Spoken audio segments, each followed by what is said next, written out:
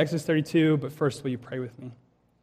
Father, thank you for your word. Thank you that we can be together around it, even on a rainy day with a flooded theater and non-functioning air conditioning and all the things that are going on. God, thank you that we can be here and we can hear from you and we can enjoy you together. We can sing to you.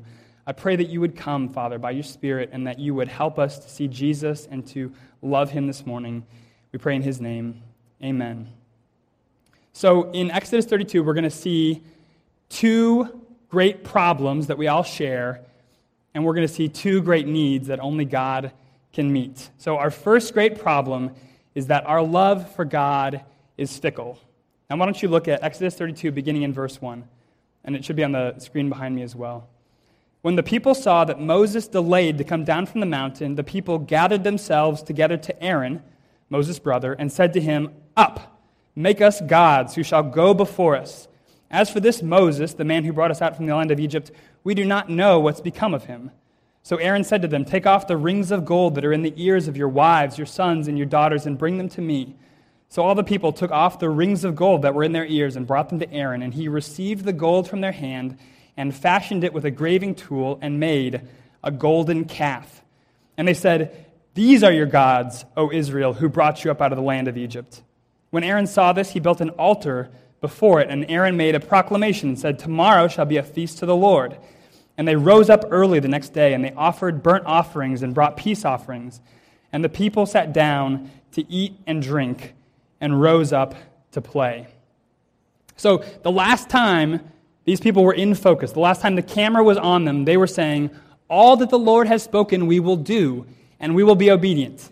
And then, we follow Moses up the mountain, come back down, and they're demanding a golden calf. And they're saying, "This is the God that brought us out of Egypt." They're saying, "This is the Lord." They're sacrificing to the calf. So what is going on? What is happening? Why have they exchanged God for this calf? And the answer is because there was something they loved more than God. There was something that they wanted most of all. God wasn't their treasure. God was a means to an end. God had told them that He would take them out of slavery. He would bring them to this good inheritance, this land for their own possession. And they wanted to get a move on. They didn't want to sit around a mountain waiting 40 days and nights for Moses to come down. They wanted to go and get what they had coming to them. So they said, "Well, then we'll just make a God we can carry, and then we don't have to wait anymore. We'll just make a God we can carry, and we'll be on our way." In a word, the people had become idolaters. They had an idol, a counterfeit God. And we tend to think of the calf as the idol. And in a way it was. Like, they treated it like a god. They sacrificed to it. They had a feast before it. But it wasn't really the deep idol of their heart. The deep idol of their heart was the comfort of the promised land. That's what they wanted. They would go with any god who would get them there. And so when God stood still, they said, "We'll just make another god, and we'll go get what we have coming to us." Their love for God was fickle, depending on whether God was giving them what they really wanted. So an idol is anything that displaces God as the great love of your heart, anything you love more than God. And it can be even a really good thing. But the problem is when it becomes more important to you than God. It's what you long for. It's what you put your trust in. It's what you look for to give your life meaning and purpose. It's what you can't imagine living without. And we all have them. We all have something that comes before God in our heart. I mean, can you really say that you always love God with all your heart, that nothing ever comes first? Nobody can, right? We all have these idols. We're like these Israelites, our love for God is fickle. Sometimes we're saying, "God, I love you, I praise you, you're the most important thing to me." And then the next moment we're off chasing promotion or sex or respect in the eyes of people we care about. We're so fickle. We're so quick to turn away from God. So we all have these idols. And how can we tell what they are? Well, this passage gives us kind of 4 clues, 4 questions we can ask to help us know what really has the love of our hearts. So this is where God's Word is kind of going to examine our hearts a little bit, and I want you to pay attention to this and really ask, what's true of me? What's going on in my heart? So the first question we can ask is, about what do you get impatient with God's timing? Remember, these Israelites, the reason the whole golden calf thing happened was because Moses delayed to come down the mountain. They wanted to get a move on. They wanted to get what they really loved. And we can be that way too.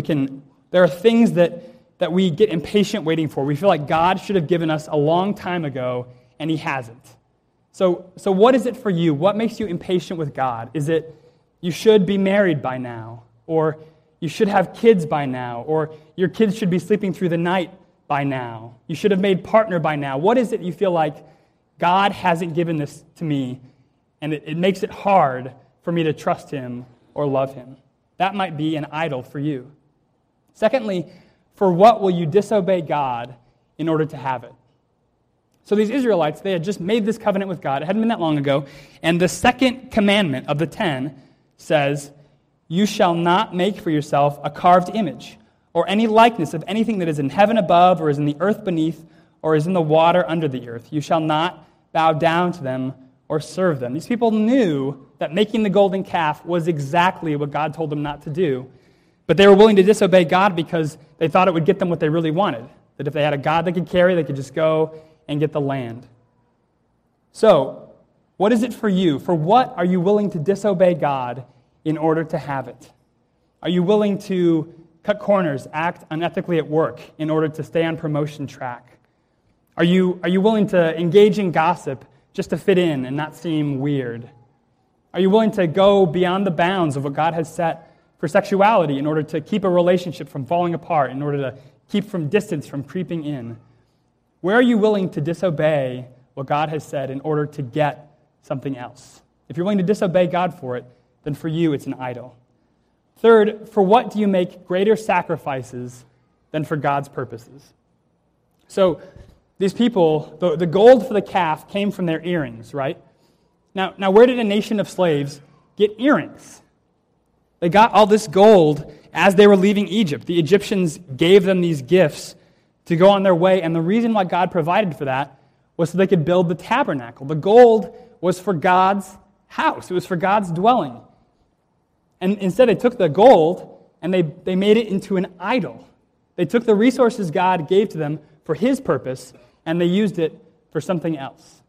So as you think about where your time goes and where your money goes, as you think about what you dream about saving for, what you tighten your belt for, is it God's purposes? Are you saving up so you can be generous to those who need a little assistance? Are you saving up so you can send the gospel to the ends of the earth? Or is your big saving project retirement? Is your big saving project vacations? What are you willing to sacrifice more for than what God has said he values? That could be an idol.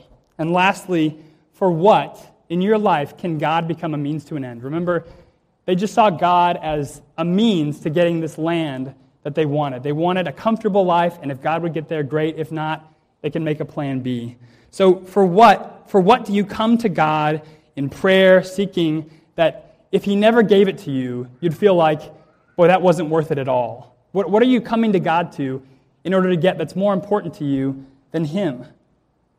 It could be physical healing. It could be a stable family life, a rescued marriage. None of those things is a bad thing, but when God just becomes the means to an end, then that has become an idol.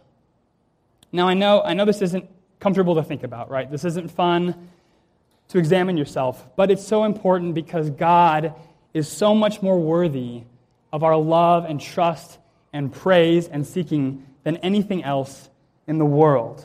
God is good. He made palm trees and sunsets and babies to show us how good he is. And he's holy. He's never sinned once in all eternity, even for a moment.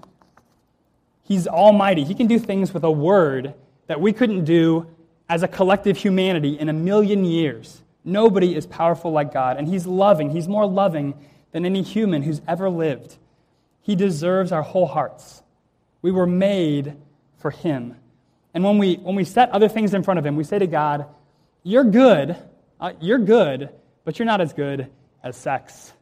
And you satisfy, but you don't satisfy as much as the approval of people around me. And, you give meaning and purpose to my life, but not like my career gives meaning and purpose to my life. We say, God, you're okay, but this is what really matters. And we trade him in for something infinitely less. And this is our great first problem. Our love for God is fickle. Now, our second great problem, before we get to the light that I promised you, our second great problem is that God's love for us is jealous. And that might not sound like a bad thing until you see how it works out in the passage. So look at verse 7. And the Lord said to Moses, "Go down, for your people, whom you brought up out of the land of Egypt, have corrupted themselves. They have turned aside quickly out of the way that I commanded them. They have made for themselves a golden calf, and have worshipped it and sacrificed to it, and said, 'These are your gods, O Israel, who brought you up out of the land of Egypt.' And the Lord said to Moses, 'I have seen this people, and behold, it is a stiff-necked people. Now therefore, let me alone, that my wrath may burn hot against them, and I may consume them, in order that I may make a great nation of you.'" So up on the mountain, God knows, he sees what's happening in the camp below, and his reaction is breathtaking. He says, these people they've broken the covenant, they've turned from me, I'm going to wipe out the entire nation, and I'm going to start over with Moses. Maybe that will go better than these people that have all turned astray. So what explains this reaction from God? Or maybe this overreaction, right? Maybe God's just woke up on the wrong side of the bed, flying off the handle. What helps us understand? Well, to understand what's happening, we need to go back to the second commandment, which the people are breaking. God says, "You shall not make for yourself the carved image. You shall not bow down to them or serve them. For I, the Lord your God, am a jealous God, visiting the iniquity of the fathers on the children to the third and fourth generation of those who hate me, but showing steadfast love to thousands of those who love me and keep my commandments." So God reacts the way that he does because his love for his people is jealous. They belong to him. Their hearts should be his alone. And this isn't the kind of jealousy that like a teenage boy gets when he likes a girl, but she's dating someone else, and it really drives him crazy. It isn't the jealousy of a boyfriend who feels panicky whenever his girlfriend laughs at somebody else's jokes. This is the jealousy of a husband who has been betrayed. God describes his relationship to his people in the Bible as a marriage. They've made a covenant. God has pledged himself entirely to his people. His people have pledged themselves entirely to him. He's going to have a relationship with them like with nobody else. It's a marriage. And so if God's relationship to his people is a marriage, then when they give their hearts to something else, it's adultery. It's spiritual adultery. It's betrayal of their marriage. They're giving to someone else what belongs exclusively to their husband. They've broken the covenant. They've betrayed him, and betrayal always comes with a cost, right? If you betray your employer, you might lose your job. If you betray a friendship, you might lose the friendship. If you betray your country, you might go to prison. But what happens if you betray God? The people already know. They heard these words from Moses' mouth. This is Exodus 22, verse 20. "Whoever sacrifices to any god other than the Lord alone shall be devoted to destruction." So when God says these people have worshipped an idol, I'm going to consume them, he's not flying off the handle. This is what justice means. When you disregard the holy God who made the world and choose something else, this is the consequence. The consequence of breaking the covenant is death. And these are the parts of the Bible that make us a little squeamish, right? These are the parts of the Bible that you don't go to when you need your nugget of encouragement. Because you feel like, God, they've just gotten a little bit off the path. Like they're still learning. So can't you cut them a break? God, can't you show a little grace to these people? I thought you were a loving God.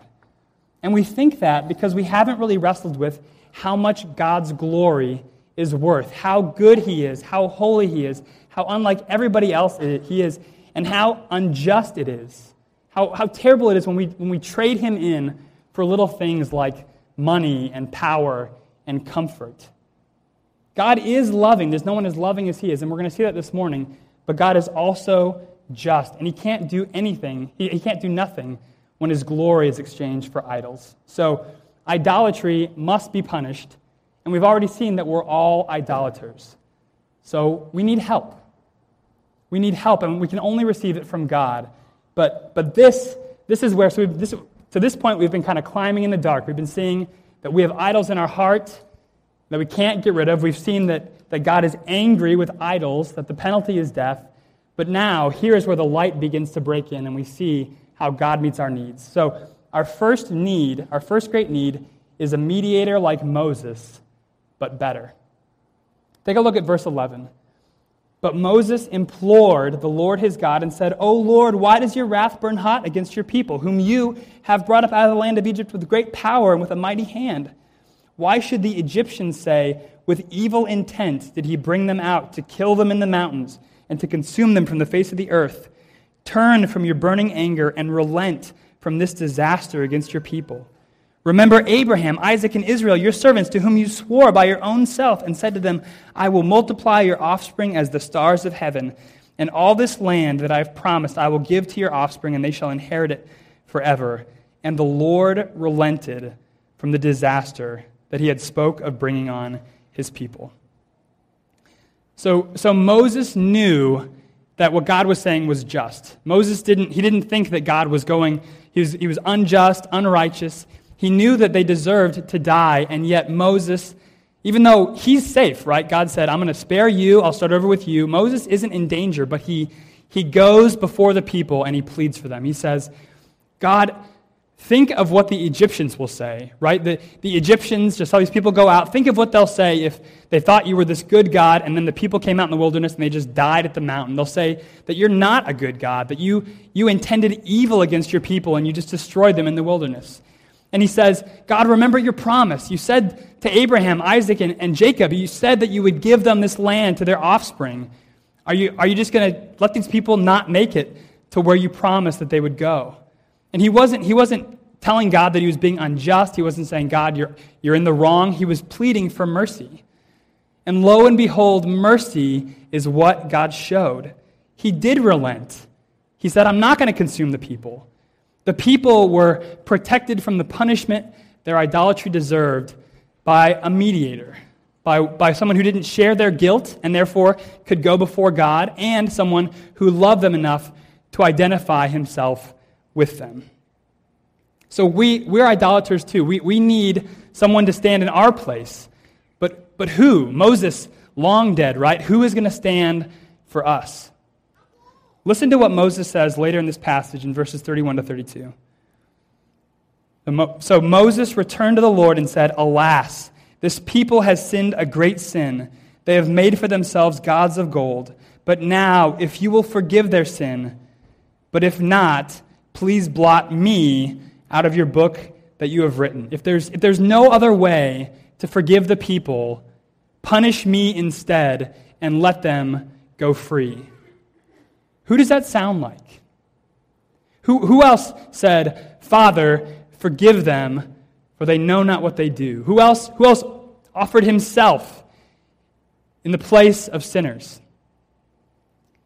One of the things we're trying to get done in the sermon series in Exodus is to show you how the whole Bible, the whole Old Testament, points ahead to Jesus, to what God is going to do through his Son. And one of the ways that the Bible does this is by showing us these characters who give us glimpses of Jesus, glimpses of what Jesus will do, but who still fall short of Jesus' greatness. And that's what God is doing through Moses. He's giving us this picture, this glimpse of what Jesus will do far beyond what Moses was able to do.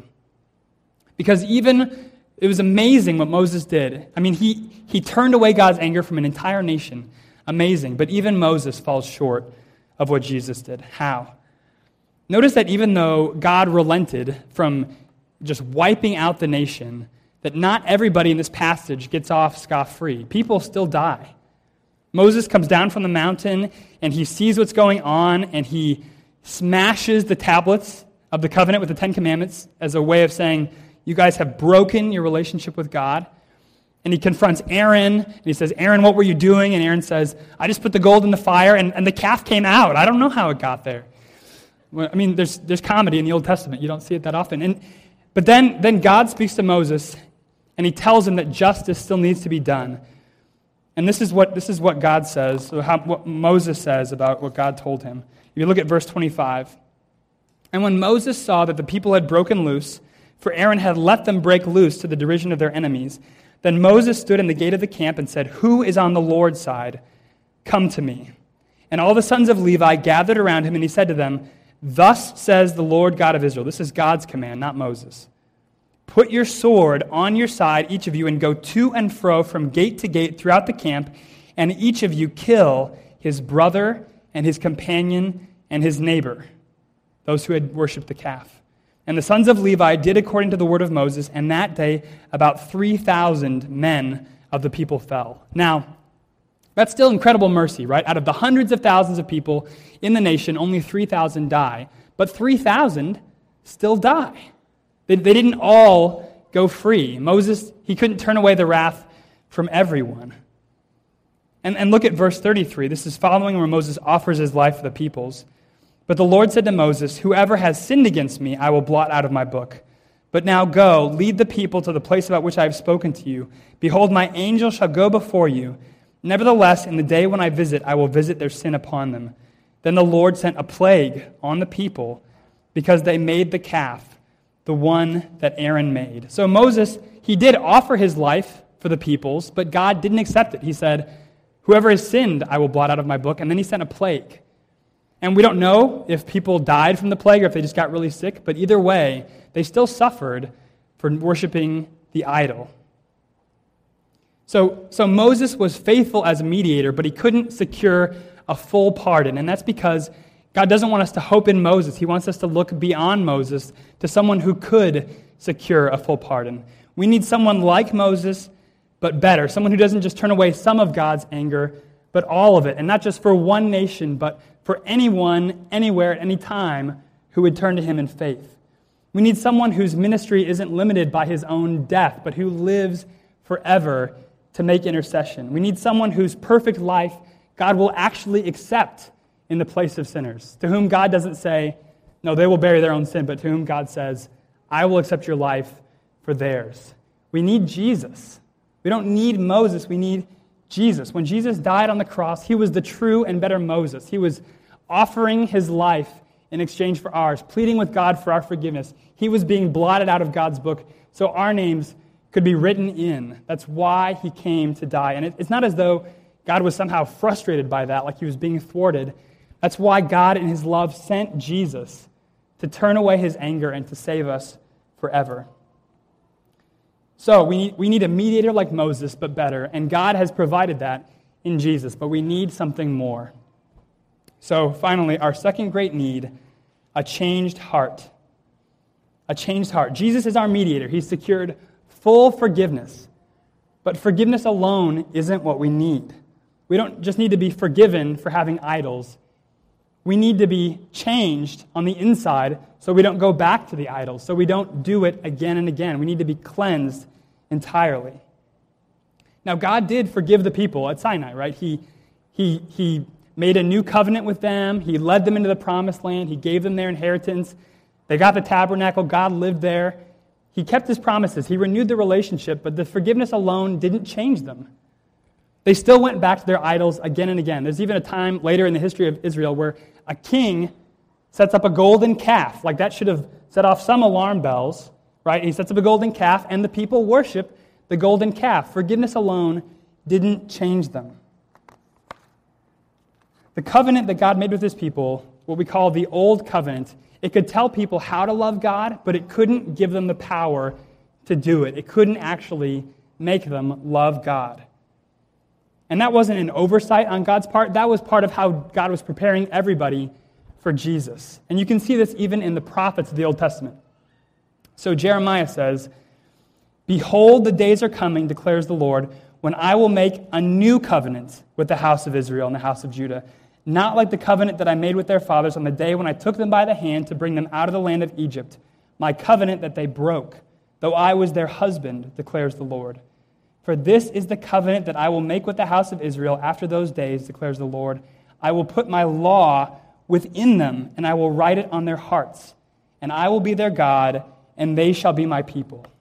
And Ezekiel says, "I will sprinkle clean water on you, and you shall be clean from all your uncleannesses, and from all your idols I will cleanse you. and I will give you a new heart, and a new spirit I will put within you, and I will remove the heart of stone from your flesh and give you a heart of flesh. And I will put my spirit within you and cause you to walk in my statutes and be careful to obey my rules. You shall dwell in the land that I gave to your fathers, and you shall be my people, and I will be your God. God says, I'm going to do something for you that I've never done before. I'm not just going to give you a law. I'm going to write the law on your hearts so you can actually obey it. I'm not just going to forgive you from your idols. I'm going to cleanse you from them entirely so they are gone, so you don't have to live in them anymore. I'll give you a living heart. I'll put my spirit within you so you can actually obey me and be my people. And so one of the longings of God's people in the Old Testament is for this new covenant to come that can actually change them on the inside to love God. And on the night before Jesus died on the cross, at supper, he took a cup and he held it up, and this is what he said. He said, "This cup that is poured out for you is the new covenant in my blood." He's saying, when I go to the cross tomorrow, I'm not just going to forgive you. When I go to the cross tomorrow, I'm going to make it so that you can have new hearts, so that my spirit can be within you. I'm making the new covenant you've been waiting for, and I'm doing it through my death, through my blood. Jesus gives us what Moses never could. So in a nutshell, here's what God's good word has shown us this morning. Our greatest problem is heart idolatry. It's these things we love more than God. And our greatest need is for Jesus. All of us have put things ahead of God in our hearts. We've broken the first commandment, which is not have any other gods before Him. And because we've broken that one, we've broken other ones. We've lied, and we've gossiped, and we've stolen. We've kept for ourselves what we should give to other people. We've all given our hearts to idols, and we deserve God's punishment. But all who trust in Jesus, the true and better Moses, receive forgiveness, and not just forgiveness, but new hearts. So if you haven't trusted in Jesus, you can trust in Him and receive that new life this morning. And how should we who have already trusted in Jesus, how should we respond to God's word? How could these people in Exodus 32, how could they have avoided the whole golden calf incident in the first place? How could they have never fallen into idolatry? Because we don't want to fall back into it either, right? We know, everyone here who's a Christian knows, you can have a new heart, and you still, even though you don't have to go back to your idols, you do, because it's so comfortable and it feels so good. How can we avoid falling back into the trap? How could they have done it then?